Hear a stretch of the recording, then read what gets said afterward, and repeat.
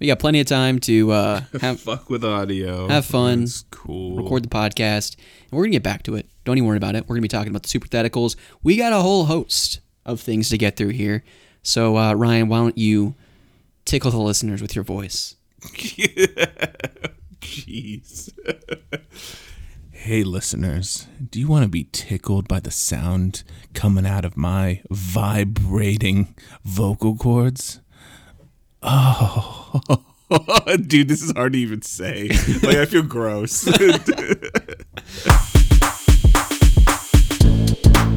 Welcome to Otaku Brothers, your friendly neighborhood gaming podcast featuring Rusty and Ryan.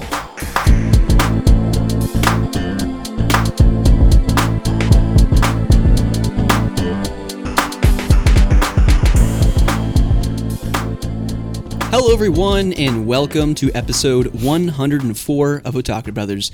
My name is Rusty, and as always, I'm joined by my forever co-host and brother-in-law. It's been 2 weeks, Ryan. How you doing? Good. Yeah, I'm doing well. We've got like 6 inches of snow on the ground, which Nala is really enjoying.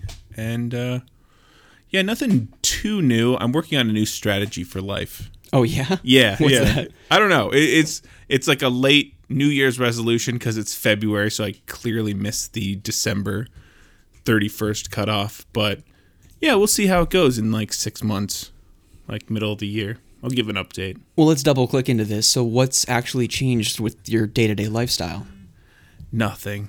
But no, it's so I'm working on it's I don't know where I saw it, but it was like you should have 3 hobbies. One that challenges you mentally, one that challenges you physically, and then one that gets you money. So what if this podcast checks 2 of those boxes? Physically, because I'm ravaged by this like hour and a half long process of getting our audio done. I feel like I burned like 7,000 calories.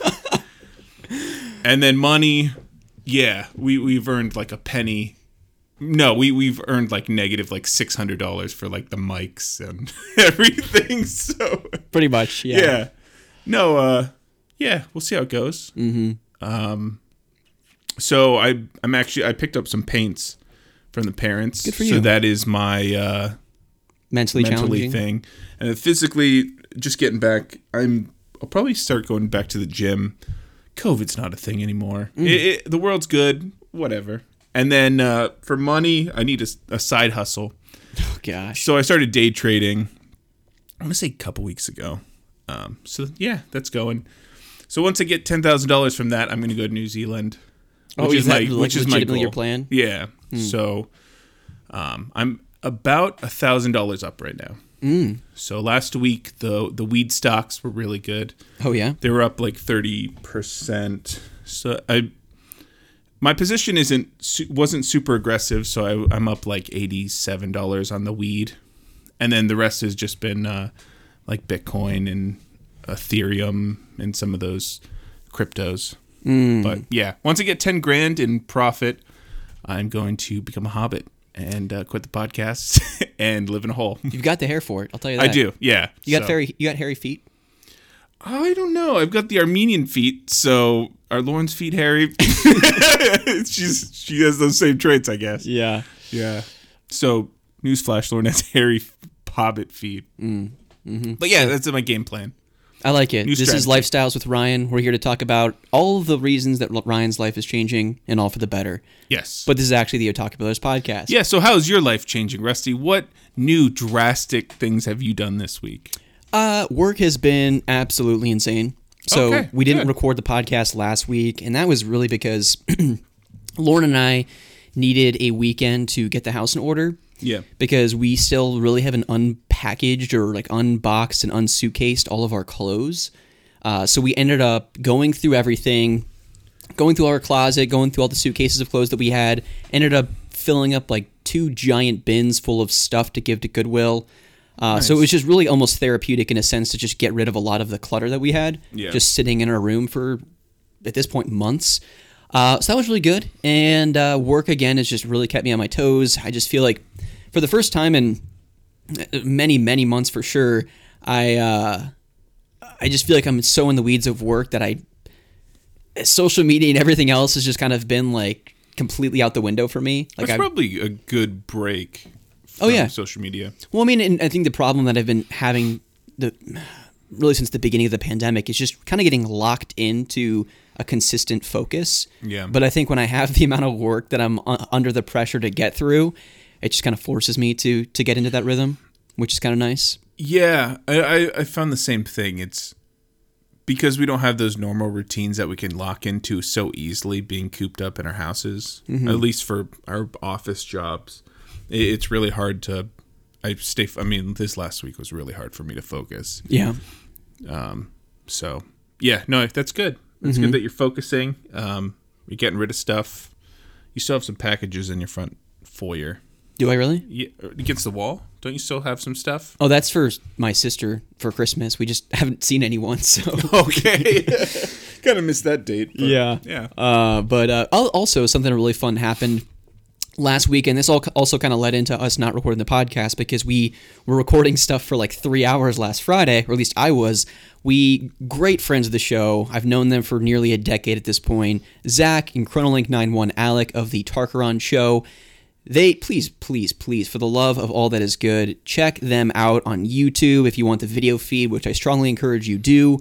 Or you can get them on all of your favorite podcasting platforms just to get the audio feed. But we last year did a Tarkaron Cross Otaku Brothers gift exchange for Christmas. Yes. And we did the same thing this year.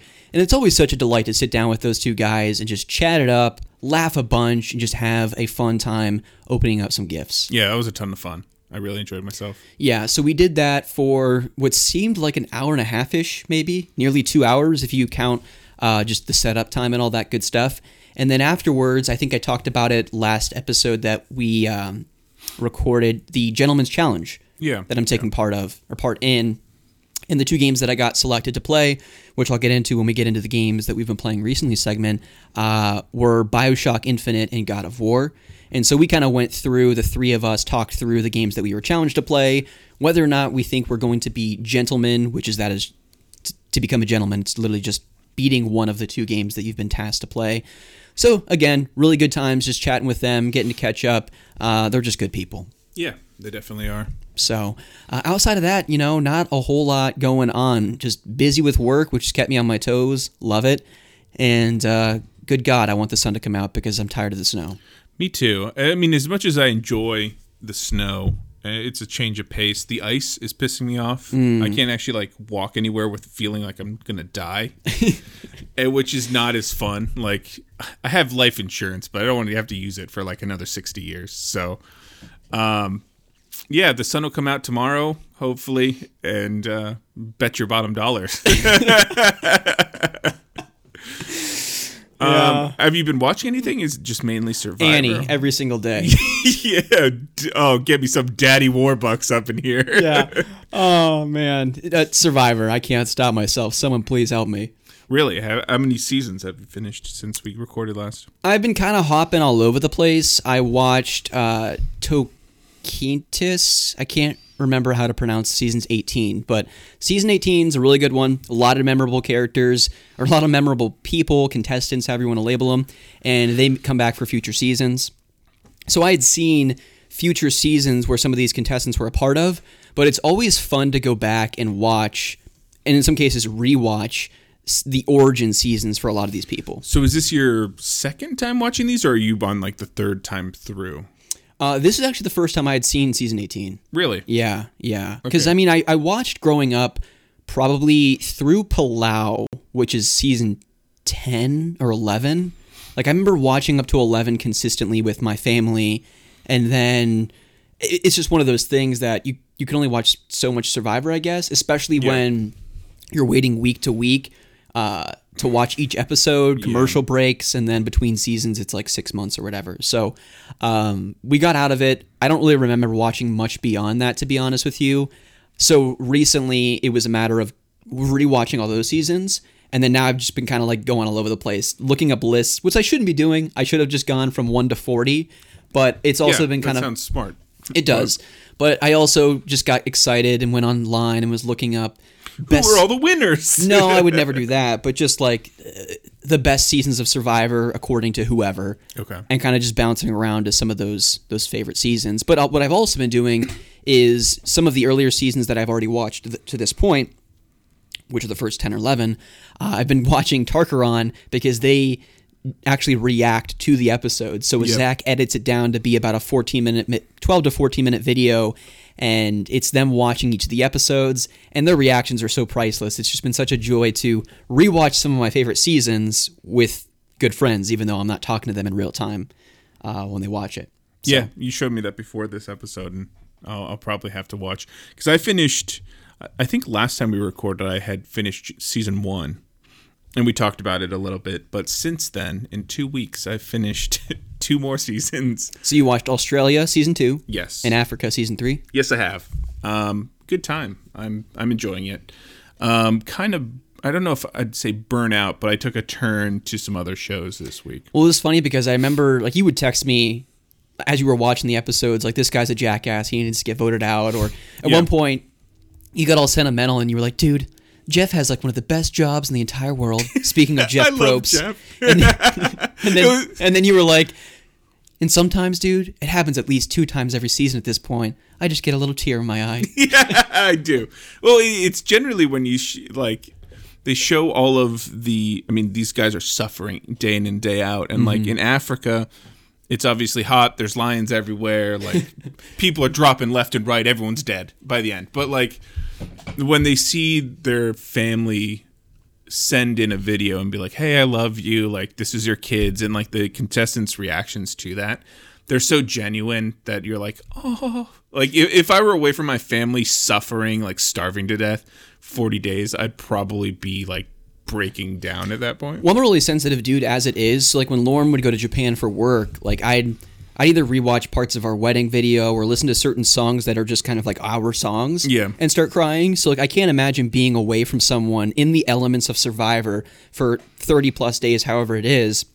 And then you just see this clip of a family member talking. Like if Lauren sent me a Scoob, if Lauren sent me a Scoob, if Lauren sent me a video of her and Scoob after being on Survivor for 30 plus days, you'd be bawling. I would be sobbing in front of millions of American people watching the show live on CBS, you know? But I do want to say there are 3 things that I want to make sure. There are 3 things I would love to do if I went on Survivor. Like 3 things that I'd want to happen. Your checklist.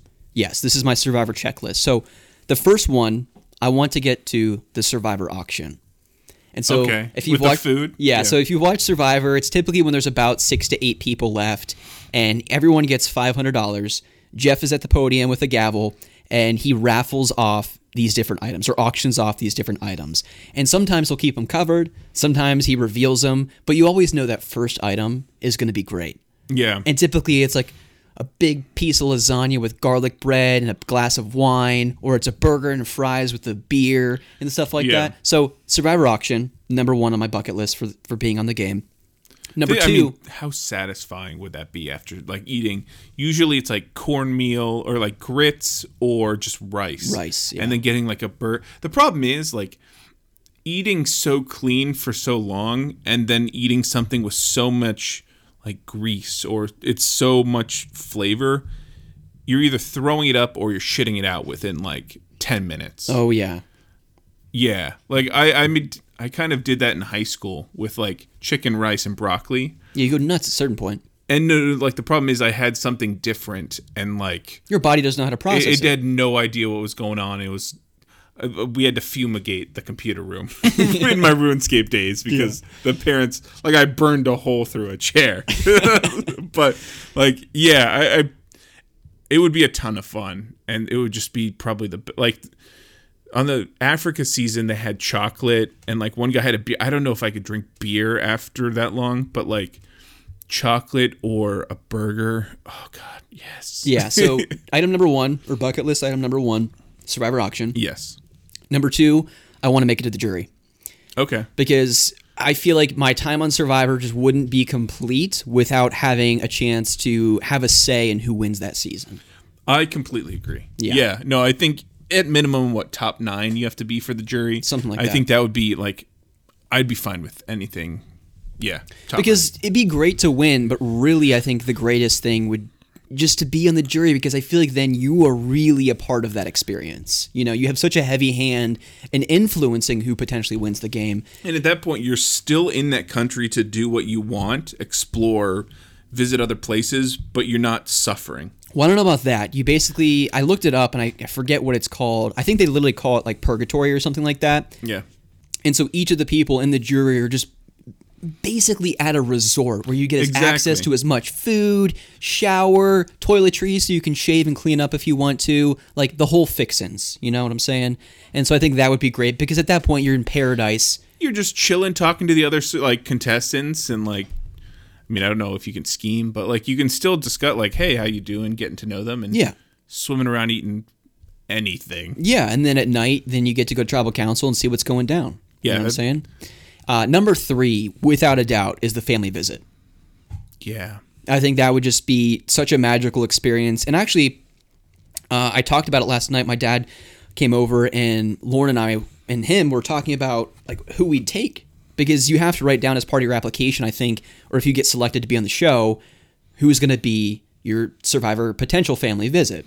Yeah. And so I thought, you know, I would love to have Lauren there, but maybe my dad, because like I mean I grew up watching the show with him, you know? Yeah. And I think it would just be so special for, I mean, Lauren would be the person I want to see most, obviously. Her and Scoob. We can't bring Scoob to a tropical island. Scoob would come in there driving a ship. Yeah. But I think it would be really special for my dad to come on the show because like he's kind of the reason why, or responsible for me ever even starting to watch the show. Yeah, I mean, I think you'd probably gain votes in the jury. Be like, hey, give me your dad's number and I will vote for you. Yeah. I could see that happening. My dad hooking up with one of the survivors? So, yeah. Jeff. You never know. Oh my gosh. But yeah, that's my Survivor bucket list. I mean, ultimately I have to get on the show first. And it's just a matter of me sitting down, working on the application, and then probably for the next year training. So the training is going to be the hard part. I think post-COVID training, that should be our goal. Yeah, and it's not a matter of getting super jacked because you're going to lose muscle mass so fast. It's more of like your functional muscles opposed to just putting on bulk or anything. Exactly. You're doing more calisthenics and you're doing more like gymnasts. It's working on endurance, things like that. You know, you'd be able to have to. It's really about the marathon and not the sprint when it comes to Survivor. Yeah. So it's a lot of like medicine balls, like back and forth, and dude, we'll get the plan going. Yeah. We'll start working hard. I'm game. We'll get our sweat on with each other. I mean, wouldn't it be the first time? You know what I'm saying? Yeah. I mean, every time we sit next to each other in a room, we just start sweating. Sweat it out. It's like a hot room in here. So some other shows you've been watching. What's going on? Yeah, I have a few. I've finished a lot actually. So I finished 2 seasons of Survivor, 2 Fast and the Furious movies. Oh, heck yes. So I watched Fast and the Furious 2, which kind of kept the same cast from more or less, minus Vin Diesel. Got some Tyrese Gibson action. It got more insane. Just, you know, I think it was like, I was trying to think last night. I was like, fuck, I've watched 2 more. What the hell even happened in the second one? Because I was mixing up the first and the second. And I think the second one was they went undercover and like cars were flipping onto boats and stuff. Mm-hmm. And I was like, this is more insane. But then you got into Tokyo Drift, which it sucked. What a memorable film that was. It was so over the top. And I didn't believe the like hick Texan guy who's like, I drift cars and like, let's go fight the Yakuza in Japan while like going after the one American girl who's like friends with the boss's wife's daughter's dog. Well, one of my favorite quotes in the whole movie is, he's sitting down and talking with Han, and they're having like this really great connection bro moment, and Han's talking about drifting and giving him like this life lesson, and Lucas Black is like, if you don't drift to win, why do you drift? Or something stupid like that. It was just, I don't even know. Like, I know it's a product of the era, but like, fuck, just try to write a script. Well, when Lucas Black wins at the end, bro-ish shit. When Lucas Black wins at the end, and then like the Yakuza dad like basically relinquishes him and says, "You can go back to America now. We're not gonna like murder you or whatever." He like smiles, he's like, "Yeah, what's up?" Head nod. You're like, "What is going on?" Yeah. Like, yeah, it was a movie, but yeah. So I watched those, Good stuff. and then I watched some Netflix series. So one was the Fate, the Winx Saga, Okay. which was basically like a fairy college. Like the main actress is a redhead, so it was intriguing. But okay. like it's basically like a group of girls who are all fairies and they all have different fairy powers, and like there's these dark beasts that are after them. Is this the adult only section of Netflix? Because Yeah, it is. Okay. No, I don't know. It was a new Netflix drama, and it was interesting. I don't know. It's like Harry Potter if it was everyone was a fairy. sounds really Cool. intriguing. There's only one season. They set up season 2. I was entertained. I ended up just binging it in a night. But that was a show that exists. I don't know if I'd recommend. If you want like background show, that's probably something. It's not super highbrow. I mean, it's a fairy college, but yeah, it's worth watching in the background. One that I really liked though is Crime Scene: The Vanishing at Cecil Hotel. All right, sounds really good. It is. It's a true story documentary. It's 4 episodes, about 45 minutes each, and it's about this girl. I don't remember her name, but she basically goes to the Cecil Hotel in Skid Row, L.A., and she disappears from the last kind of sighting of her is this video of her acting really weird in the elevator. I saw this advertised. And it was really good. Like, there's some documentaries that are too intense. Like, there's one about, like, the mob that I couldn't sit through. But, like, this one was short enough. And, like, there's twists and turns. And it's not too intense. It's worth watching. Now, when did this take place? Oh, gosh. I have no idea.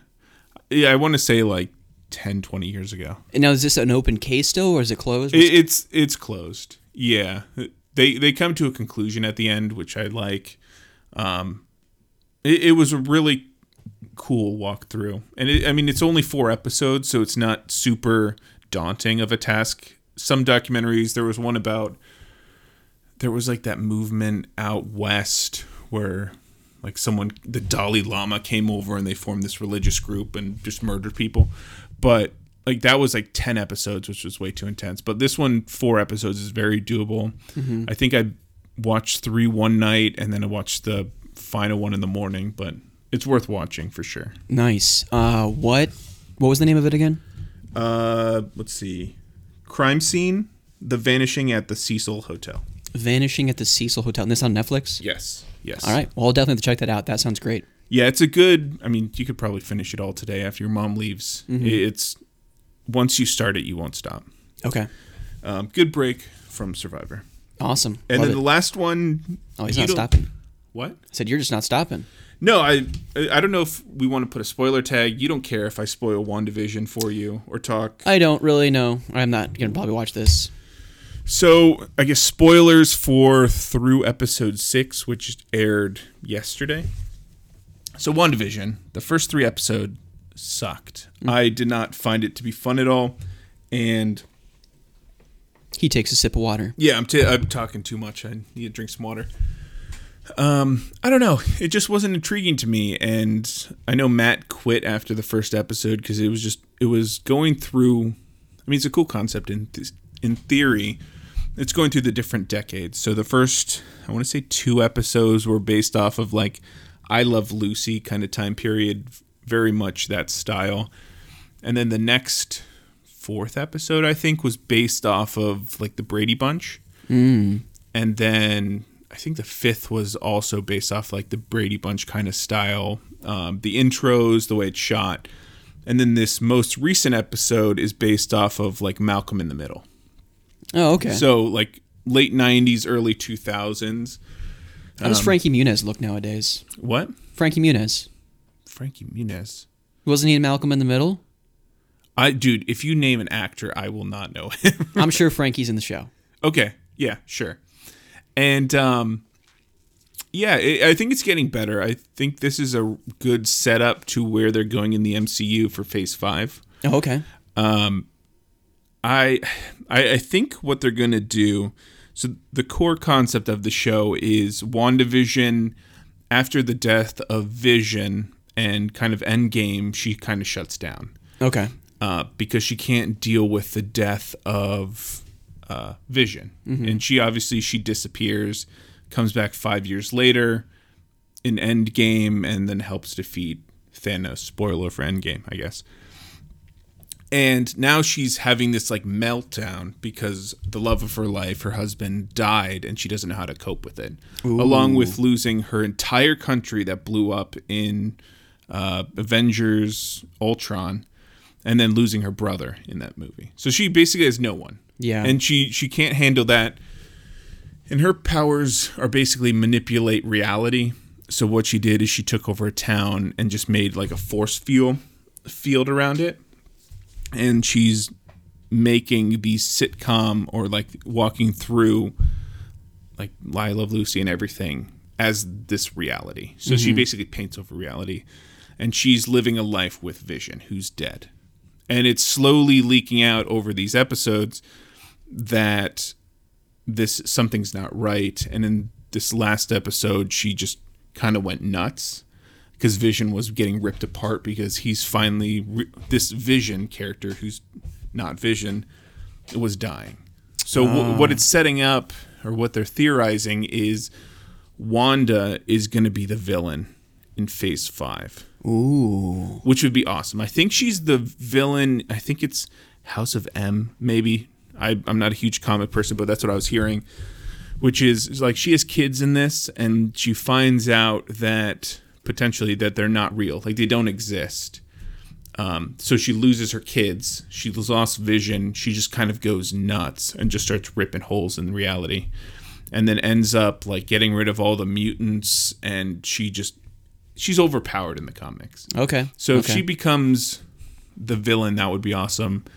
And I think Mephisto or something, like the Satan character, I think it was Film Theory was saying that they're probably not going to do the Satan character because they have to deal with the Chinese market.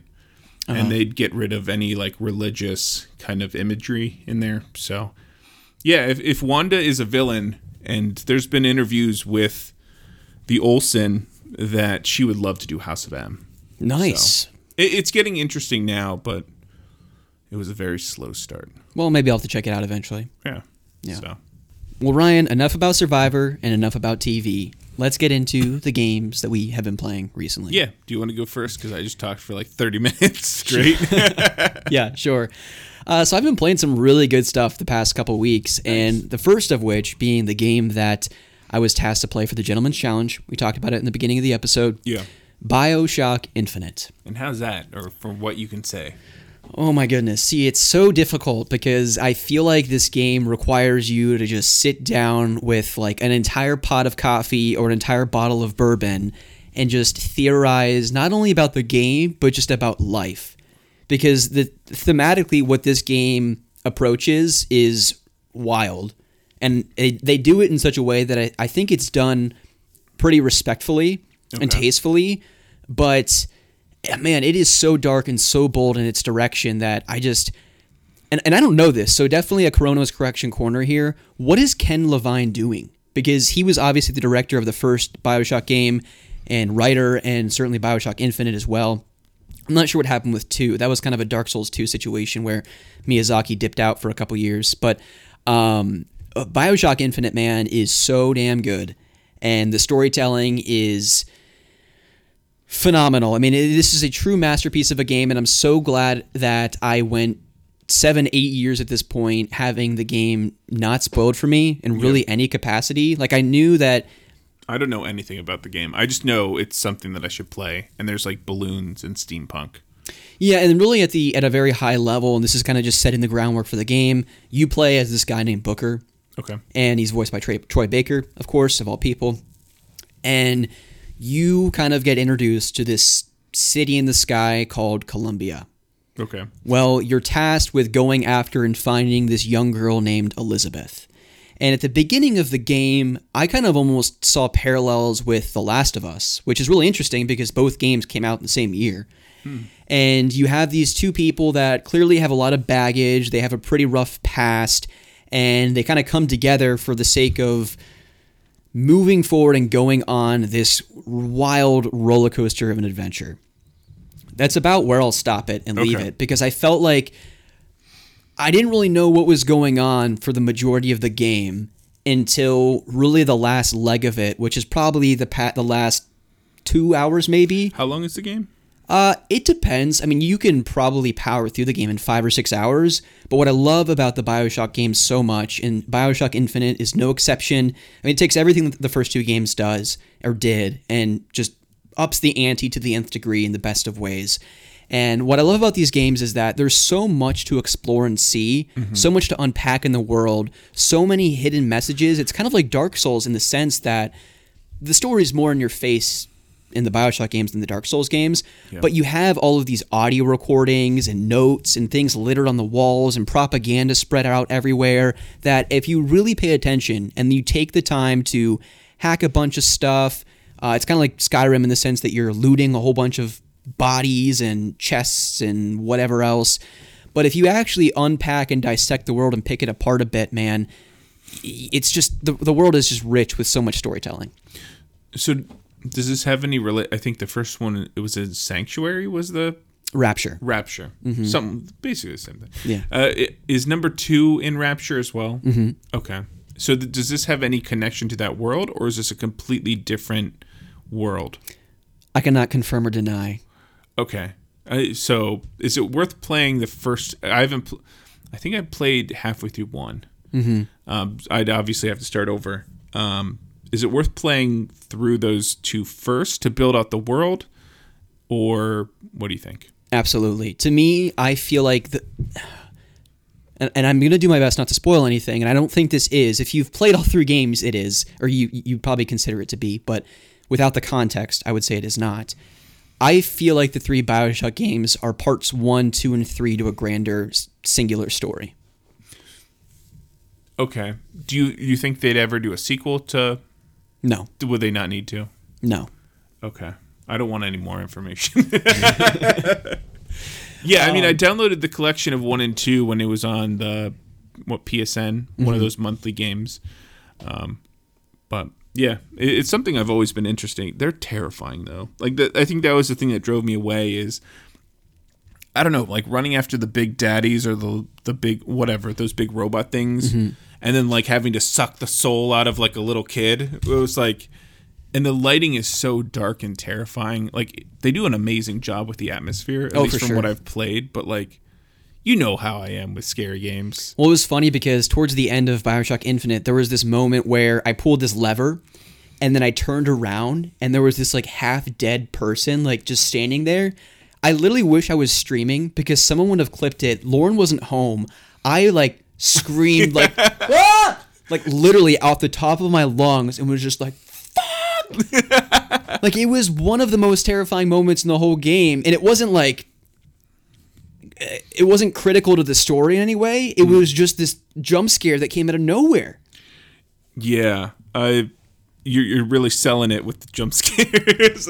No, I think it'll be worth playing eventually. It's just me talking myself into it's the hard part. There's some of the best games of the last generation, or 2 generations ago at this point. But if you haven't played the BioShock games, I mean, it's just one of those critical games that I feel like everyone needs to play. And BioShock was so influential in the video game industry when it first came out. Like so many people draw inspiration from it, either indirectly or directly. I mean, more than anything, just to challenge themselves as video game creators to really redefine what video games can be. Yeah. And I think BioShock is like a shining example of that. Yeah, I think probably BioShock is the one that I really think of as, whether it's 2 generations or like Dead Space is another one that kind of breaks out of that mold that video games kind of become, or whatever that trilogy is with the spacesuit and like Shepard. Mass Effect. Yeah, I think Mass Effect, BioShock, and Dead Space are some of those games that really form their own kind of pocket in the gaming sphere. For sure. Yeah, I mean, there's just an insane generation. Xbox 360, PS3, Wii. Yeah. A lot of memorable games. Is that all you've been playing? No, I've got some other stuff too, but BioShock definitely is the highlight. Haven't started God of War yet. I know we got the patch on PS5 with the 60 frames and looks a lot prettier, but I have not gotten a chance to get back into that game. So hopefully in the next week, I have until end of March to become a supreme gentleman if I complete both BioShock Infinite and God of War. Nice, you can rule the Senate. That's right. The next game I played was Telltale's Batman. Oh, I think okay. I had brief impressions on the last episode, and I've said it a number of times on the show. I'm a big fan of Telltale's games. I've played Game of Thrones, all of the Walking Dead seasons, a couple of the other ones I can't even remember at this point. But Telltale's Batman, I wouldn't say it ranks as high as, okay, so The Wolf Among Us and The Walking Dead are probably kind of the two standout series from Telltale that I love. Batman, if you're a really big fan of the character, the comics, and the movies, I think this game is an absolute must-play. Okay. Has the typical Telltale graphic style, the chapter-to-chapter, episode-to-episode storytelling. Your decisions have a heavy hand in characters dying, surviving. You kind of change the direction of the story. It's everything you'd expect to be in a Telltale game. But I felt like the first 2 episodes were just really kind of a slow burn. And it takes everything from the Batman Arkham games of the detective mode, which in kind of short snippets I think is fun in the open world Arkham Asylum City games.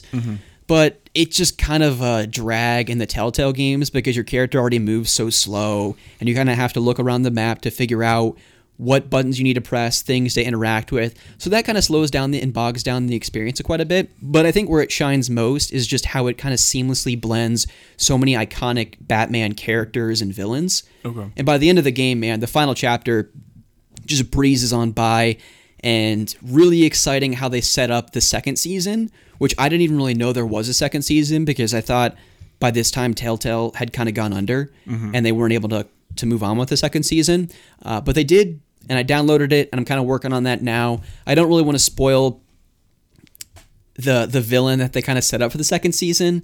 I will say it's one of the most iconic Batman villains. So Nice. I'll say that. But definitely worth playing. Certainly if we got any trophy collectors out there, you know. Hint, hint. Got- nudge, nudge. Got that easy platinum with any of the Telltale games because as long as you complete the episodes, you're good to go. But you know what pissed me off? What pisses you off, Rusty? Tell us. Season 4 of The Walking Dead, the final season when Skybound Games ended up taking over to finish off those final 2 episodes because Telltale went under.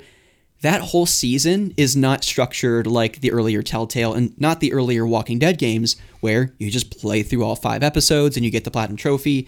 And this one, you actually have to run around and try and find all the collectibles, and they're not always right in your face. Like you definitely have to go off the beaten path to find them.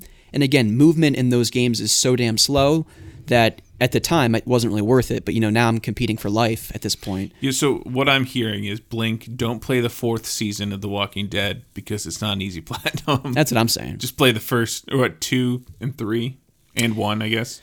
Yeah, the first 3 seasons, and then Walking Dead, the Michonne episodes. I don't think there was a platinum trophy for that either. Is that legal? It shouldn't be. I feel like you have to have trophies. And nowadays, every game should have a platinum. There wasn't trophies for the DLC of Bloodborne, which kind of pissed me off. Yeah, there was. No, there wasn't. The Old Hunters? Was there? Dude, yeah, Lady No, Maria. I'm thinking the DLCs for Dark Souls 3. Oh, okay. Yeah. I trust me, I've gotten those. I was going to say, I have evidence of my trophies from the Bloodborne DLC, all right? Yeah, that's true. You have beaten 2 of them. Yeah. DLC needs to have trophies. I'm not a trophy snob like Rusty and Blink, but if you're going to give me shit to do, you better reward me for the shit I'm doing besides just the experience. Yeah, exactly. I'm superficial. So outside of Telltale's Batman, a couple more games I've been kind of working my way through. Aragorn's Quest. Never heard of that one. Really great game. Oh my gosh. Should have won Game of the Year when it came out 12 years ago. I don't even remember. I played it on the Wii originally, the Waggle Fest that was, and I got it on PS3.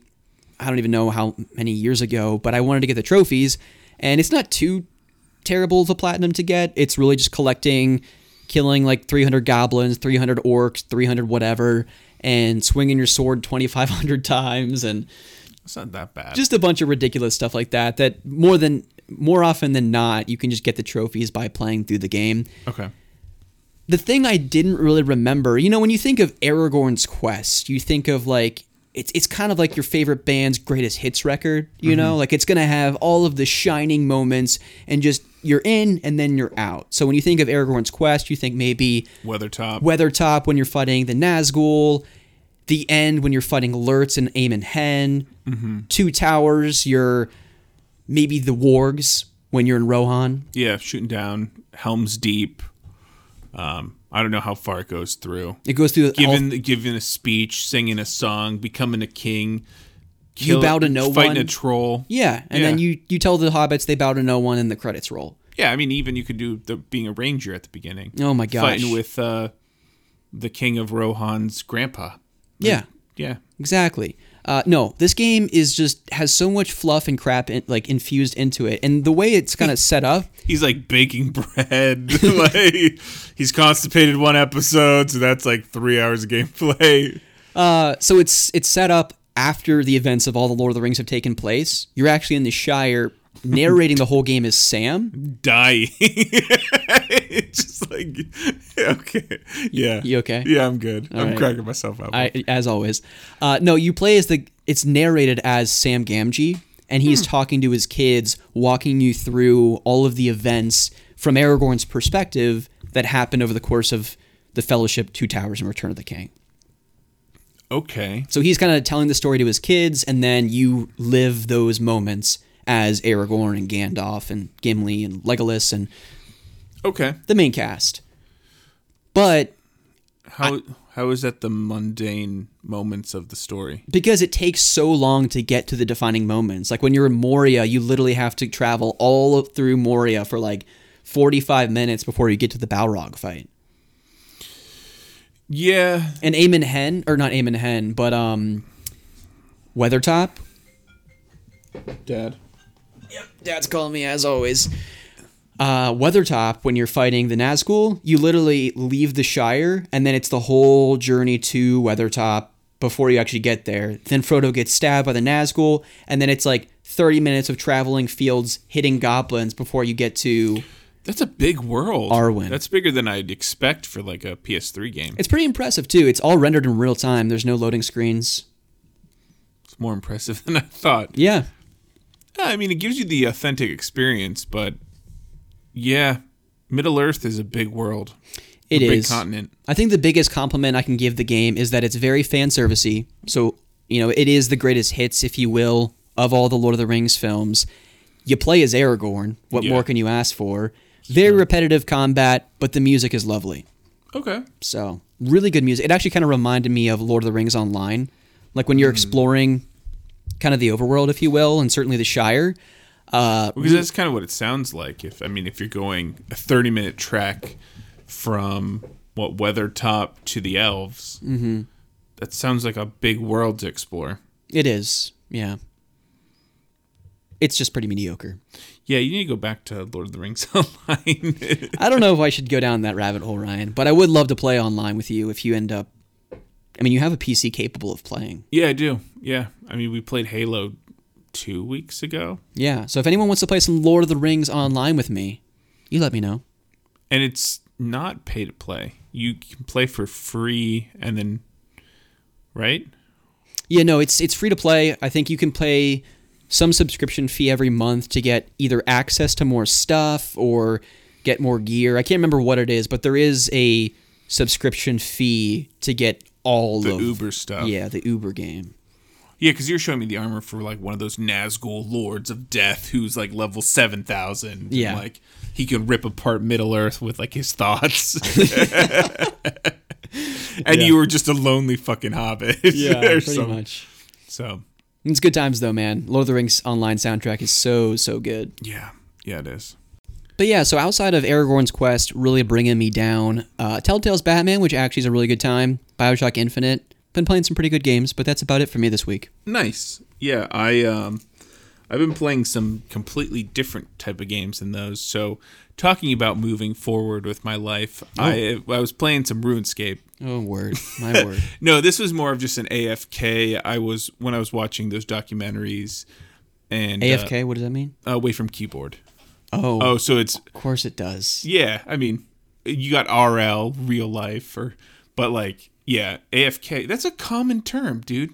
You've got a computer now. You need to learn this shit. I'd never heard of that before. So, yeah, AFK is basically like, you don't have to pay a lot of attention to whatever you're doing in the game while you're earning coins or whatnot. Mm-hmm. So, tending to your sheep. Dude, my flocks, just shepherding the shit out of them. But no, I was just grinding some levels. I think the last time I talked about RuneScape, I was level 83 prayer, and I'm now level 92 out of 99. So I am over halfway there. 92 is kind of the big milestone, so I'm kind of happy where I'm at now. So talking about real video games, the other game I was playing was actually one that we got from the Tarkaron show / podcast. Oh. So I got the Kingdom Hearts Chain of Memories on the Game Boy Advance. So I was playing, actually, I have it on the PS5, and I have it, because with the 1.5, 2.5 disc, comes with that. And then I think I went maybe a year ago, I tried doing it, and it was very much set up like Kingdom Hearts 1, which kind of threw me off. So I ended up playing the Game Boy Advance game for like the first 6 worlds, and then I wanted to juxtapose that with the PS5 experience as well. It sounds like a Ryan move. Yeah, and I don't know, the card system is weird going back to it. And I'm also kind of AFKing that as well. Not having a keyboard, but just I was paying more attention to Survivor, and I know there's a lot of different, like, you can chain together different number cards or different total values to get different combos, but I'd rather just brute force it if I'm grinding one day. Not to get into this a really complicated card system, but like 9 can break any other card. So say Axel uses a level 5 card, 6 and above through 9 can break that card, so mine takes priority over his. So I just loaded a deck with 9s and 8s and just am grinding, which was a ton of fun, just to relax after work. And yeah, I think as far as like the PS5 version goes, they pull a lot of the assets from Kingdom Hearts 1. Yeah. And you kind of walk through all of the worlds from Kingdom Hearts 1, which is kind of cool. Yeah. And what I didn't realize, because I had only played, Chain of Hearts was my first one, so I know kind of... Chain of Memories. Yeah, what did I say? Chain of Hearts? yeah, Chain of Hearts. And so Chain of Memories was my first game I ever played in the series, so I know kind of grounding for Kingdom Hearts 1. And now understanding where it falls into the series, it's basically the game in between Kingdom Hearts 1 and Kingdom Hearts 2. And they actually go to... Is it Traverse Town? Twilight Town. Twilight Town's the one in Kingdom Hearts 1, but Traverse Town is the one in Kingdom Hearts 2 where you're Roxas. No, so... Is it vice versa? We're going to be confusing the hell out of the listeners that haven't played Kingdom Hearts. There's a town. Traverse Town is in Kingdom Hearts 1. Twilight Town is where you start out as Roxas. So you start out in Traverse Town, and then by like halfway through or towards the end of the game in Chain of Memories, you're in Twilight Town. And you're kind of going towards the place where Kingdom Hearts 2 starts. And that mansion. Yeah, the mansion, and kind of underneath where Sora's in like a fucking Bacta tank or Bacta tank from Star Wars. And Tetsuya Nomura, are you listening, man? We need to get you on the podcast. Yeah. Help us walk through the Kingdom Hearts story. Please help us understand what is going on in your mind. So yeah, it's kind of cool to see how it's connected now. I'm still trying to get to the Riku story, which I never finished, but yeah, seeing how it's connected and seeing them pull the Kingdom Hearts 1 assets into this is making the PS5 version better. Good. For me. The 3D fighting for the card chains pretty rough. Yeah. It's harder than it is on the Game Boy Advance for bossing. Because I think the bossing for the Kingdom Hearts is almost a 2D kind of experience. Mm-hmm. So you have a singular plane, whereas in the PS5, it's kind of like the Kingdom Hearts 1 battle with Ansem or whatever at the end, where it doesn't seem fair for some of the bullshit attacks that he does. And Chain of Memories is no different. But yeah, overall, I'm enjoying it. Good relaxation and good just grind. Yeah, it's a game I definitely need to go back to at some point because it's the one Kingdom Hearts game that doesn't excite me about replaying. Like any of the Kingdom Hearts games, any day of the week, I feel like I could pick up, play for a couple hours, and have a heck of a good time. But even thinking about going back to Chain of Memories just feels like I need to almost put on a different gaming hat and be in a different mindset to play it. If I were you, I wouldn't play. So I started an account on Proud because I'm like, I beat this as a kid. Like, I'd like to hope that adult me is smarter than stupid kid me. Mm-hmm. It was wrong. Lofty goals. Yeah. I've not matured at all. Proud is hard. Like, I got to, I think, Larxene, the first fight. I'm like, maybe I just didn't work on combos enough, but I ended up switching and going through the game on the standard edition. But even that is hard. Like, I'm stuck on Shield Guy, one of the 13 chair people. And, like, I think if you were to go through it, you should go on the easiest difficulty. Which is not, like... a walk in the park. I don't know. It's not like a bash on you as a gamer, but if you're going to enjoy the game at all, which you already don't like the system of cards... Listen, dude, if you're going to throw shade at me, don't back out. I mean, you're never going to get the Platinum Trophy. I mean... Whoa. Is that a challenge? I mean, you're never going to get the Platinum Trophy for all Kingdom Hearts games ever. No, they're the worst. I'm not. There's no way. Kingdom Hearts games are the worst. No, you've heard it here from Rusty. Yeah, they're out of context, Otaku Brothers. Yeah. But no, the Platinum Trophy grinds for those games, outside of 3, I think I can do 3 pretty relatively easily. But outside of that, no, dude, there's no way. The Kingdom Hearts 1 Ultimate Blade or Ultimate Weapon is just ridiculous. Well, it would take so many more playthroughs for me because I would need to beat it on critical mode, which there's no way in hell I'm doing. That doesn't sound fun. And then I also need to do a run where I don't die and I never change equipment, which I was actually grinding that out on stream last year. Until you screwed up on stream. Until I screwed up on stream. So I feel like the changing of gear thing I could definitely do. Not dying, it'd be tough, but definitely doable. There's no way I'm doing that. Grind it out. There's no way I'm playing it on critical, and there's no way I'm grinding out the OG Ultimate Blade. I mean, because that one you have to get like shards, drops from different guys. Mm-hmm. Yeah, it's just a ton of grind. Like I set up a spreadsheet for that one because I was trying to go for the Ultimate Weapon in 1, 2, and 3. Yeah, 3 is probably the most doable. I think there's only like 5 things you have to do, but 1, yeah, you have to grind out these monsters for hours. Yeah, it's not worth it. But if you ever decide to get the Ultimate Weapons, I got you on where to grind shit. I appreciate that. Yeah. So, yeah, that's all I've been playing. I'll probably just continue today through next week playing Chain of Memories. I'm not sure what I want to watch. More Survivor. Probably more Survivor. And I'll probably just grind out Chain of Memories. We got a good season coming up. Marquesas has some pretty memorable contestants.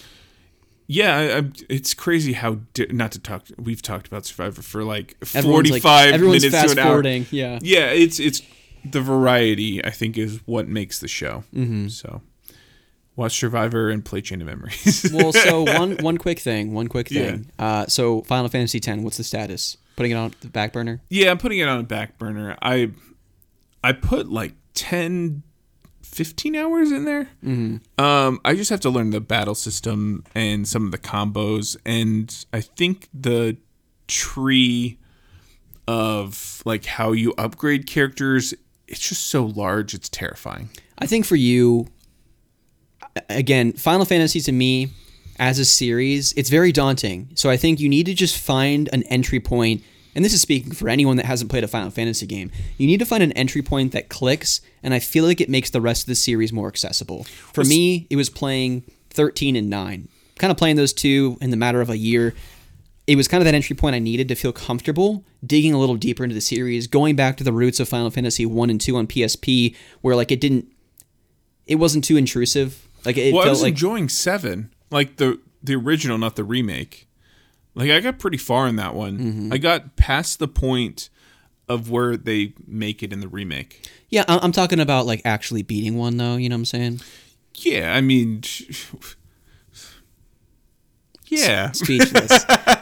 So my point being, Well, because I think- know the games that you like to play, I think Final Fantasy 15 is the perfect entry point for you. Okay. I think you need to just lock that in, not trying to go back to 10, not try and play 7 original, not playing 7 remake. Just go right to the game that caters to your gaming interests. One of my most. goals this year, I mean, during the Tarkaron show, I got like every Final Fantasy ever. Mm-hmm. So I have to beat one this year, and that will happen. Yeah. But I'm on the Kingdom Hearts trip right now. Mm-hmm. So that's my JRPG for this month. And then I'm probably not going to get, Bravely Default right away. I'll probably wait on that. I think that's early March. Mm-hmm. And then we have Monster Hunter. But yeah, I'm slowly going to grind my way through one of them. It's just finding a time. Yeah. Because I think they have good stories. But right now, with like watching shows on the side and AFK, I won't be able to pay attention. So. Well, there's another reason why you got to play 15, because outside of the story moments, you could spend 10 hours on the road grinding, hunting monsters, completing bounties, It's true. driving down the old country roads, listening to Final Fantasy 13's music, you know? Yeah, no, I will. I've promised the listeners that I'm going to beat a Final Fantasy. Yeah. So, yeah. Yeah, well, we got it in blood, too, so make it happen. Yeah, I know when you forced me down with that blood contract, it was a rough night. But Yeah. Good stuff. I like when people go back to play the more kind of the black sheep of the Kingdom Hearts series and Chain of Memories. So good stuff. But Ryan, I think that is a wrap on the games that we have been playing recently. Yeah, I think so. What do you say we get right back into some of these Chuck Klosterman supertheticals? Let's do it. So I think it was 2 episodes ago at this point. Yeah, because the last episode was like 50 minutes. Yeah. We were planning on doing more, but we didn't. So for those that missed the last episode, or 2 episodes ago, Ryan and I got the follow-up to Chuck Klosterman's Hypotheticals, which are these insane conversation starters with friends, family, Yes. and maybe strangers, who knows. So this box says 50 new questions for strange conversations. And trust me when I say, they're pretty freaking weird. So we'll do 5 more today. Okay. We'll see where it goes. I mean, if we rattle through these questions, maybe we'll do more. But let's just kind of start with 5. Okay. So I'm going to put it good. here. Here we go. So this is a specific person. Yeah, so I guess recap. All of these are about specific people, whereas hypotheticals were about situations. Mm-hmm. So It always involves someone. So Ryan and I off the cuff here are going to have to loop someone into the conversation here. yes, whether I it's actually you- made a list of people that I can reference because it helps me think Good for you, man. Love it. I think above and beyond. I think I did too, but I don't know where the list went. Nice, below and beyond. There it is. All right, this is a specific person. Okay. This is the most famous person you've ever encountered in real life. Oh, The encounter was not necessarily significant, but you exchanged some level of recognition. In other words, it can't be someone you saw. It has to be someone with whom you've communicated verbally or non-verbally. Let me say that again. The encounter was not necessarily significant. Again, this is a famous person, but you exchanged in some level of recognition. In other words, it can't just be someone you saw. Okay, it has to be someone who you actually communicated with. So, like, I've seen Sylvester Stallone at a distance, but I didn't communicate you with didn't him. touch his face. Yeah, exactly. We didn't Okay. swap spit or anything like that. Yeah, So, all right. So you got someone in mind for this? Yes. Okay, I do too. Do you want to name who that person is? Peyton Manning. Really? Yes. Yeah. Where'd you see him at? The golf course I used to work at. Oh, good for At you. Muirfield. I hear he's a great guy. He is. Has giant fucking hands. He's a QB and one of the Yeah. best. So I He imagine chased me in his car. He chased you in his car? Yeah. Okay, this sounds like a nightmare. He's the worst. Kick him out of the Hall of Fame. For me, it is actually Stone Cold Steve Austin, Who's that? professional wrestler. If you're into WWE or WWF, or WW something. One of the W's. Yeah. Yeah, so I was at a monster truck rally with my mom and her boyfriend at the time. Okay. And it was one of those things where I was in the audience and they were asking for someone to come up and have a chat with Stone Cold Steve Austin and some other wrestler. I don't remember who it was at the time. And I just was like jumping like a crazy person. I was like maybe 7, 8 years old. Yeah. And I was jumping up and down, and they called me down from the stands. I got to go out in the dirt where all these monster trucks were doing all kinds of flips and crashing and stuff like that. And Stone Cold Steve Austin, I got to shake his hand. You know, he said, "How are you doing, young man?" And I said, "Just dandy, my dude." And he literally took a Tall Boy Coors Light, chugged it right in front of me, smashed it in front of his head, and then signed a blow up hammer and said, "Go on your merry way." Oh, awesome. So very memorable. We're best He friends. smashed me with the Coors Light can. True story though. None of that is fictitious. I did get the hammer, and it's still in my mom's place somewhere. Awesome. All right. This person is accused of murder. Yeah. The victim is another celebrity of similar notoriety. Yeah.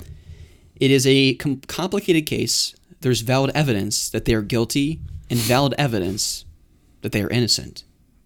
Two sides to every story, Ryan. Okay.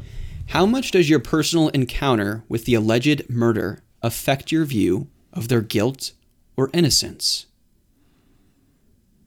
I think I'll just go ahead and kick things off. I mean, this man, this giant, bald, grizzly, he wasn't grizzly, he wasn't bearded or anything like that, but the man was jacked. Yeah. He proceeded to chug a 16-ounce beer in front of me and smash it in his face.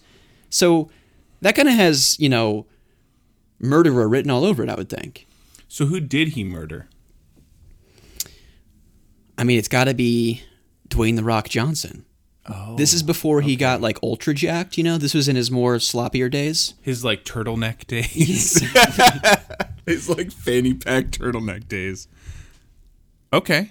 Yeah. So I'm thinking Peyton Manning murdered Aaron Rodgers. Whoa. Or potentially, hypothetically, murdered him. But they also found, like, a bloody deflated football.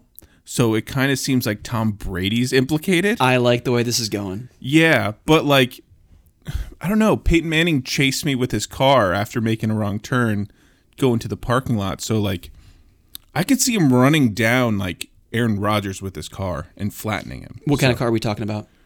I think it was a giant truck. So, I mean, it giant has a lot truck. of, like, a Ford truck. Okay. So he has the potential to run over a lot of things, even smaller vehicles. Now, is this like a Stephen King situation where he runs over him and he says, Just "Hey, leaves him on the buddy, side of the you only road." got one Super Bowl ring and I got two," and he runs back over him again or something? I don't know. Like, I don't know what his motivation would be because they're both kind of all right at their jobs. They're decent. They're both. Is Aaron Rodgers in the Hall of Fame? He's still playing. He can't be. Okay. Well, they want to keep him out of the Hall of Fame. And murder's the only way to do that. Okay. Yeah. That's fair. Or, no, maybe Aaron Rodgers is in on it, and the only way to get him to the Hall of Fame quicker is to murder him to get him out of the league. A sympathy vote. Yeah, yeah. They were like, "Oh, poor guy, got run over by a car, blasted by a deflated football." It's a tragic story, you know? Hard times for football players out there. Yeah. I mean, it must be hard making millions a year. Well, I wonder who gets the... I wonder who's in his will, because him and Shailene Woodley are shagging it up, and apparently they're engaged now. I did see that. That was freaking weird. But, like, they're like, "Oh, this age gap's huge." And I'm looking at him, like, Aaron Rodgers, like, 30. It's in, like, an 8-year age gap. Because she's, like, 29 and he's, like, 37. Yeah, that's not too significant. No, it's not weird. But I mean, like, there's he people in was, like, Hollywood- graduating from college when she was, like, 5. Like, There's people in Hollywood that have like a 40-year age gap, right? yeah, like, Playboy guy. Or, Well, Hugh Hefner is an anomaly, all right? We're on. yeah, he's, like, 140 dating, like, 18-year-olds. All right, what do you say we get in the next card, Ryan? Sure. All right, this next one says a hypothetical person. Okay. So, again... I don't know what... Let's keep going with the question. Well, these cards can play one of two situations. It's either a specific person that you know, or in the case of Stone Cold Steve Austin and Aaron Rodgers or whatever, it's a specific person that exists. Okay. But this one is kind of just creating a fictitious person for the purpose of the card. Okay. All right? Sounds good. This person is your genetic clone. I don't know if we need two Ryans running around. That sounds like hell on earth. They look exactly like you and have the same level of intelligence and confidence. They desire and fear the same things you do. The only differences are whatever they've gained from their own personal experiences. So I assume there's two walks of life here. I've walked mine. They're the same person as me, but they've walked their own in almost a different dimension, but on the same planet, right? Okay. It has come to your attention that your clone is trying to destroy you. The definition of destruction is whatever it means to you in your mind. All right? Some people say your clone is trying to destroy you because it is the evil version of yourself. Others insist your clone is trying to kill you because you are, in fact, the evil person. You have three options. You can go into hiding. You can meet your clone and try to use reason and diplomacy. You can attempt to destroy your clone before it destroys you. Which option do you select, Ryan? Well, it would make sense why someone was trying to copy my Instagram at one point. I mean, it's probably my evil clone. Yeah. But they did a shit job, and I still didn't. I just kind of gave up caring. So it seems like from past experience, I took the defensive route. Mm-hmm. But, I mean, if this is a real clone that's trying to destroy me, I don't know. I'd probably try to murder them. Wow. It depends on how they're destroying me, though. And I don't know what I don't want to give the listeners ideas how to destroy me. There's like someone, I don't like your podcast, I'm going to give you a 1 and then murder you. I already have the secret recipe. Hit me up if you want it. So, yeah, I'd probably go after them. Okay. But like, what's the saying? Like, one eye for an eye makes the whole world blind or something like that. I've never heard it before, but that's definitely enlightening. An eye for an eye makes the whole world blind. I think it's a Bible verse. But, like, I'd blind the shit out of my evil clone because he's destroying my life. So, okay. What about you? What would you do to evil Rusty? I think this is more just like the approach I take to life when it comes to conflict. I'm more someone that, well, it's actually interesting. I presented at my alma mater a couple weeks ago with work, and one of the topics that we hit on was conflict resolution. Yeah. And there's like this Thomas Milden model or something like that to conflict resolution. There's like 4 quadrants. Okay. And one of them, so the bottom left is that you're kind of just complacent. You avoid the conflict altogether. Yeah. And the example I used was getting promoted at work. So if I'm going into a conversation at my performance review with my boss, I either fall into the camp where I'm going to avoid it entirely, where I walk in with the idea I'm going to talk, bring it up, but then I just buckle under the pressure and I say, you know what, never mind, I don't deserve to be promoted. Yeah. Or I do the accommodating route where I go in, I explain my case, why I think I should be promoted, and then once my boss starts questioning, really, Rusty, give me some concrete examples of why you think you should be promoted, then again, I buckle and say, you know what, you're right, never mind. Or I go to the conflicting or combative model, which is like the top left quadrant, which is where you begin to have the conversation with your boss begins to explain, based on these reasons, I don't think you actually deserve to be promoted, but then you get aggressive, maybe you throw some temper tantrum, you raise your voice, and then nobody wins in that situation either. Yeah. Or you go to the compromising top right ideal situation where you talk it out, you hash it out with your boss, maybe you identify that you're not worth promoting at this point, but your boss and you come to an agreement of the stepping stones you need to cross in order to get promoted. At the end of the day, you retain the healthy relationship with your boss, and then you have a clear path to promotion. All of that to say, when it comes to conflict, I like to think that I'm more into the, let's just face this head on, hash it out, have a civil conversation about what's going on. Yeah. Now, when I'm talking with myself, that complicates things a little bit because I feel like it's a game of chess where I know this person's next chess move because we have the same thought process, right? You're right. So then it becomes a really strange game of getting ahead. And at that point, I'd probably just take out a Farsight and just take the person out.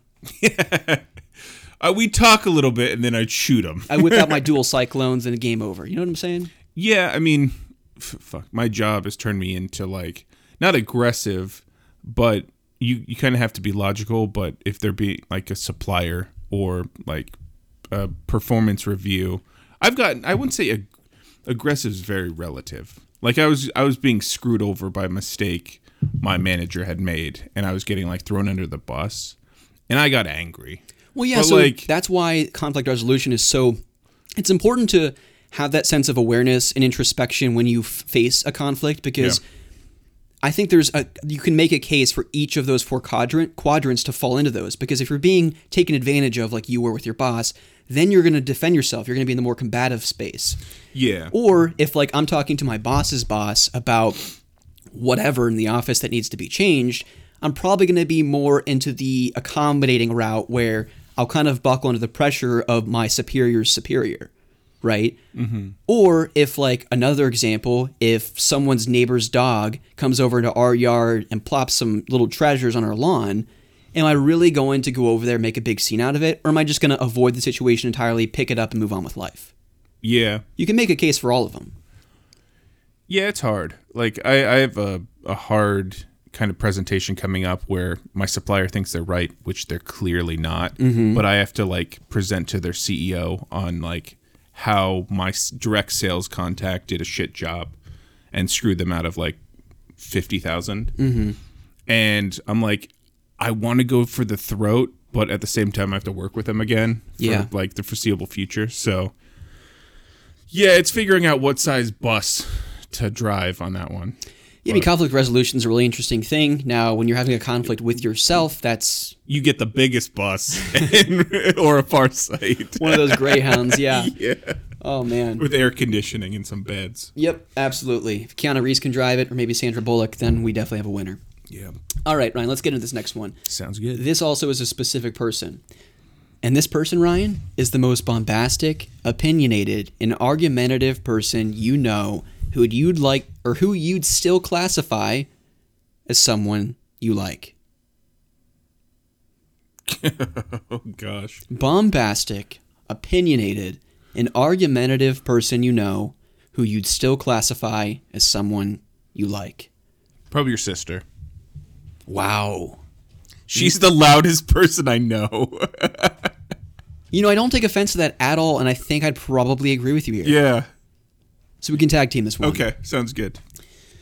All right, and God love her. I mean, she's the sweetest person, and she really means the best for people. She does. Or she wants the best for people, but yeah, she's opinionated. She can go from 0 to 100, and she definitely... She can clear a room. Not like Pumbaa, but like with the reverberations of her screaming, yes, which are classified as talking. I've been at many bars where that's happened with her. Yeah. So, at some unknown point within the next 6 months, you will be trapped in an elevator for 12 hours. Oh, no. You want to retract your answer?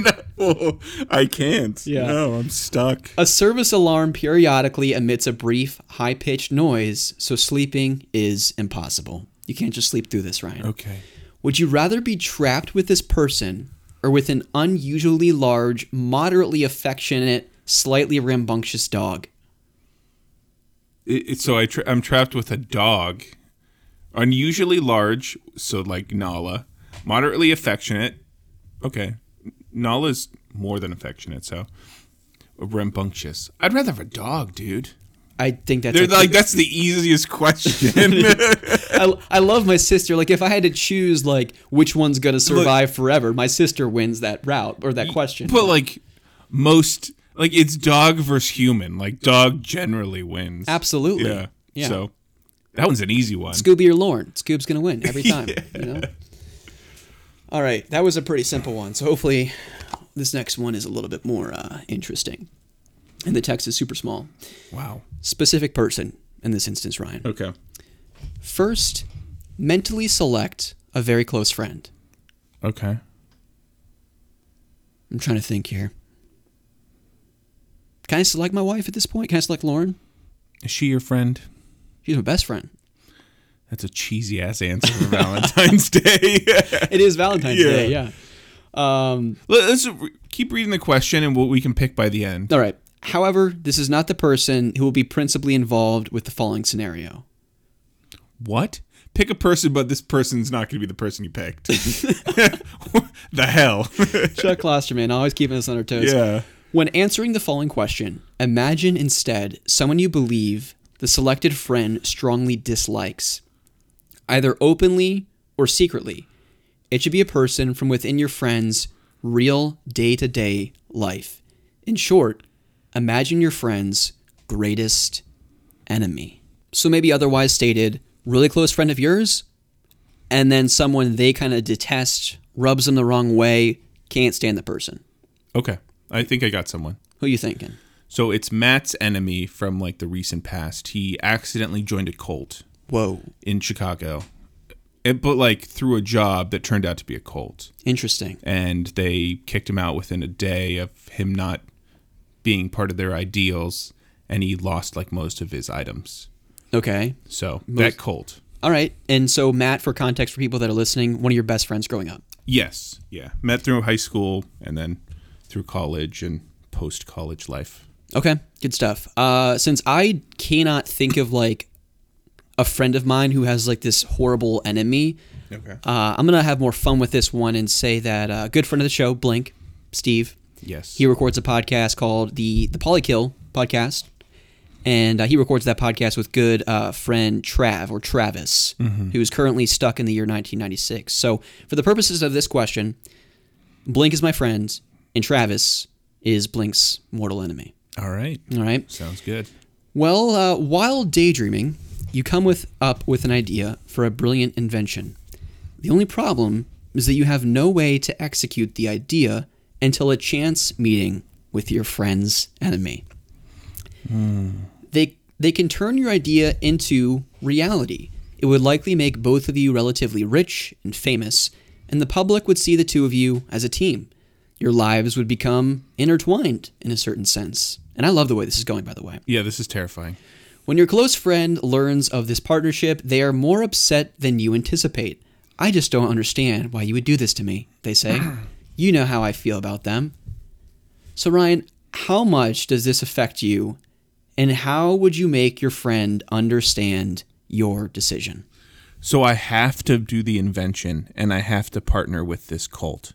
Yeah, so I think this is going down the route that it's not a question of whether or not you would do it. It's already been done. You're famous. You're with this person, and now you have to deal with the aftermath with your friend of how you approach the friendship moving forward. Okay. Now, I think I would say the plan is or was to gain the money in the first place from the invention. Mm-hmm. The only person that you could partner with was this enemy. Yeah, they were a means to an end. Like the clones in the Empire, you know? Oh, yeah. They're a means to an end to fight the separatists.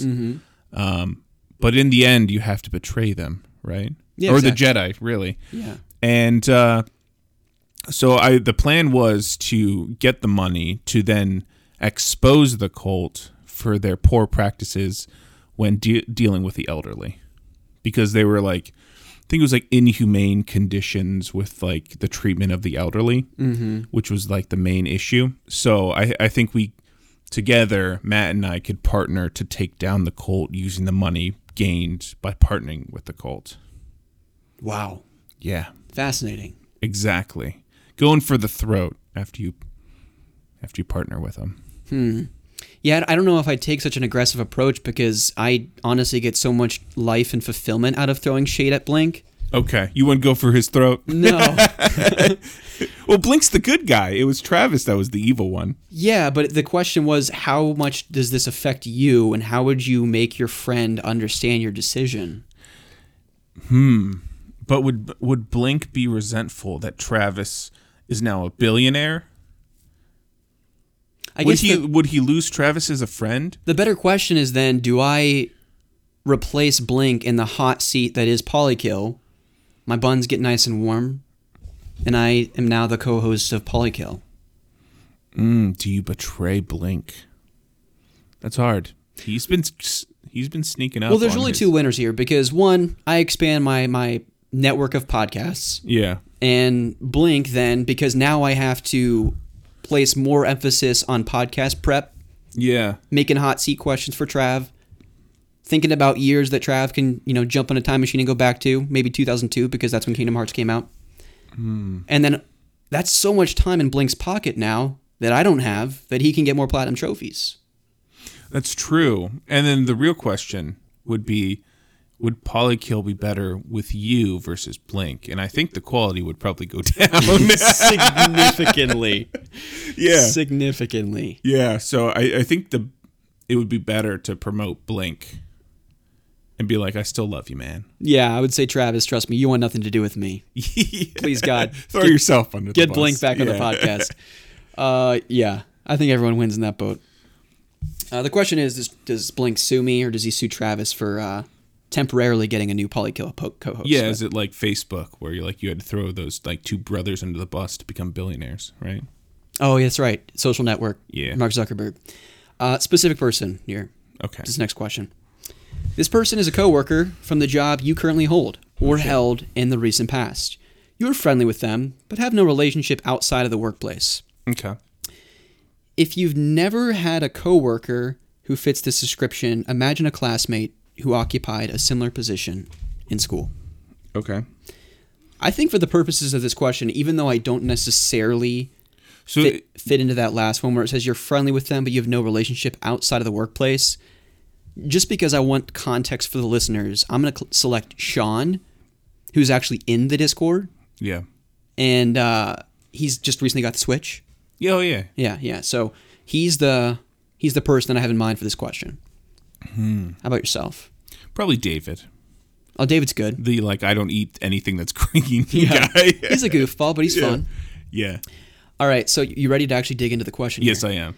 You and this person have been sent on a business trip to a small community in the Midwest. Now, this is almost recounting an actual real-life situation that we had when we went to Atlanta.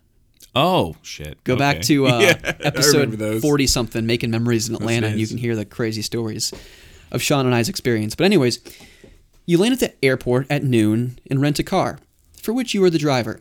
You can't check into your hotel rooms until 3 o'clock in the afternoon, so the two of you decide to cruise around and check out the area.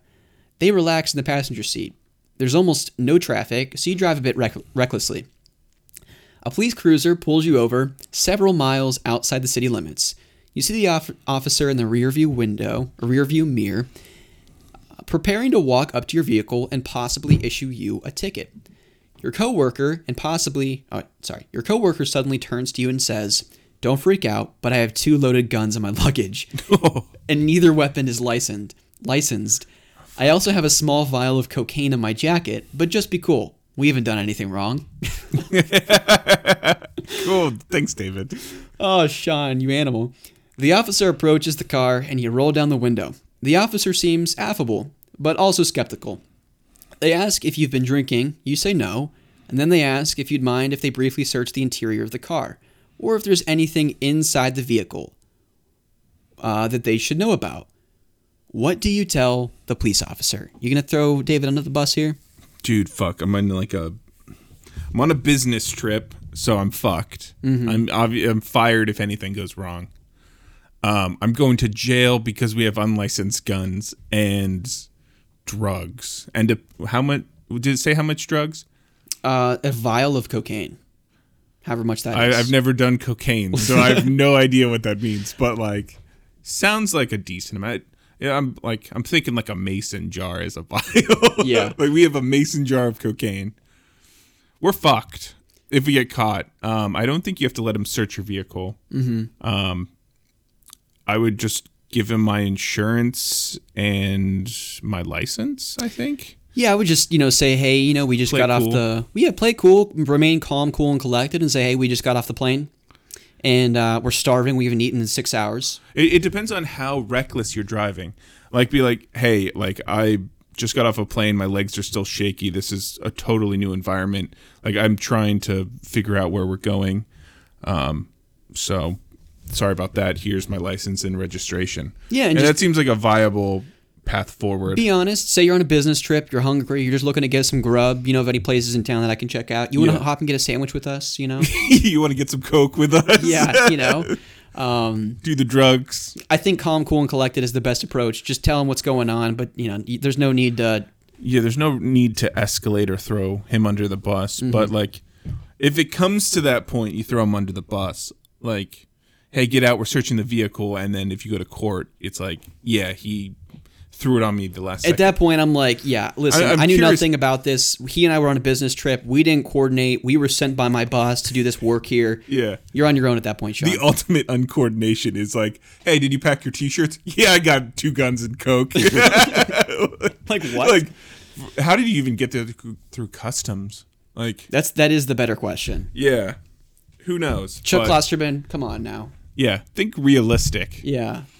I mean, Or maybe they were already in the car, because, I mean, that's another thing that a lawyer could go after, was like, how the hell are they going to get because two unregistered guns through customs with coke? But, like, they were already in the car when we picked this up at the rental place. Like, we had no idea. At that point, Sean tells a little line. He just says, hey, listen, like, these were just literally sitting in the glove compartment. Yeah. And we figured if you search this car, we're definitely screwed. So I did the most logical thing I could do at the time, stuffed them in my jacket. Yeah. Wrote my name on them. With a Sharpie. But I think it warrants, a conversation over some coffee or beers later in the evening with Sean to say, why the heck do you have... The fuck are you doing? You're going to get us killed. We're here to learn about risks and controls and cloud security. What's going on here? Yeah, because I've been pulled over with Matt when we had a gun in the car. But, like, he's obviously, like, registered and everything. And, like, it's nuts. It was 3 a.m. We were coming back from, like, a movie premiere he had in the back. Mm-hmm. And rave. Yeah. Watching Shrek 2. Going to a rave. And, like, we were not suspicious, but 3 a.m. going through a neighborhood is kind of always sketchy. But, like, it's not terrifying. You're like, hey, we got a gun in the back. But, like, hey, we got 2 unregistered guns in the back. Yeah. It's a little bit different. Yeah. Like, I would be so on edge if I were a cop going up to any cars. But, yeah. I would not throw him under the bus. I would only throw David under the bus if we got caught. Yeah. No, I think I take the same approach. Yeah.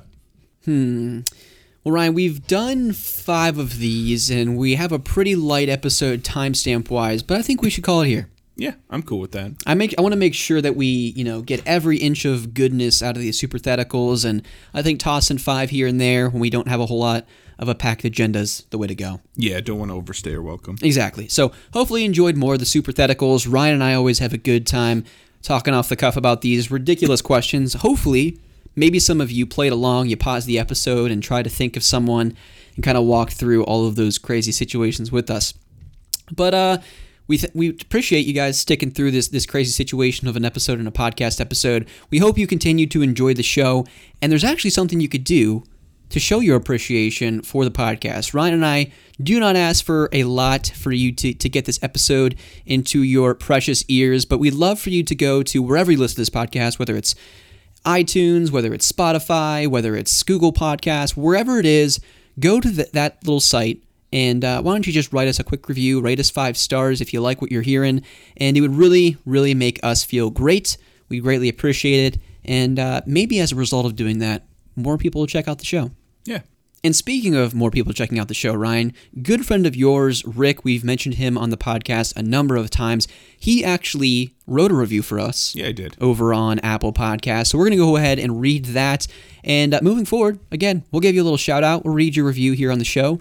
But iMirth, he's also on the Discord. He said, keep up the good work. I listen to you guys on the way to work. So keep it up. Nice. Thanks, Rick. We'll do our best to do that, Rick. And thank you so much for writing in. Stay safe on that drive to work. Hopefully you're sipping a nice hot beverage, some coffee as you go in, and our voices can keep you company. We love you, Rick. Mirth bag. And then one other thing of note here, Ryan. A couple weeks ago, we got the community together to play Halo 3. Yeah, it was a ton of fun. With the Master Chief Collection. My goodness, what a good time that was. We had a whole... it was just a nice group of people in there on the Discord. We were on the voice chat, chatting it up, having the best of times. And we're going to do that again a week from now. We're not sure what day. It's probably going to be Friday or Saturday evening. I currently have a poll up on the Discord to decide what Halo game we're going to play. I had way too much fun playing Halo Online. It's been nearly a decade outside of a couple weeks ago since I've played Halo Online. Yeah. And I definitely am hungry for more of it. So the poll up there currently has us either playing more Halo 3, Halo 4, Halo Combat Evolved, Halo 2, or Halo Reach. Again, this is all a part of the Master Chief Collection. I will explain how to get the specific custom multiplayer downloaded just to make sure that you can get into the lobby that we're playing in. I'll have all those details in the Discord, so don't even worry about it. But definitely let your voice be heard. Get in. We have about 12 hours from this recording. We already got 6 votes here. It looks like we're going to probably be playing more Halo 3. But once we figure out what we're playing, I will post the directions on how to download the correct multiplayer, and then we'll get more Halo going in about a week.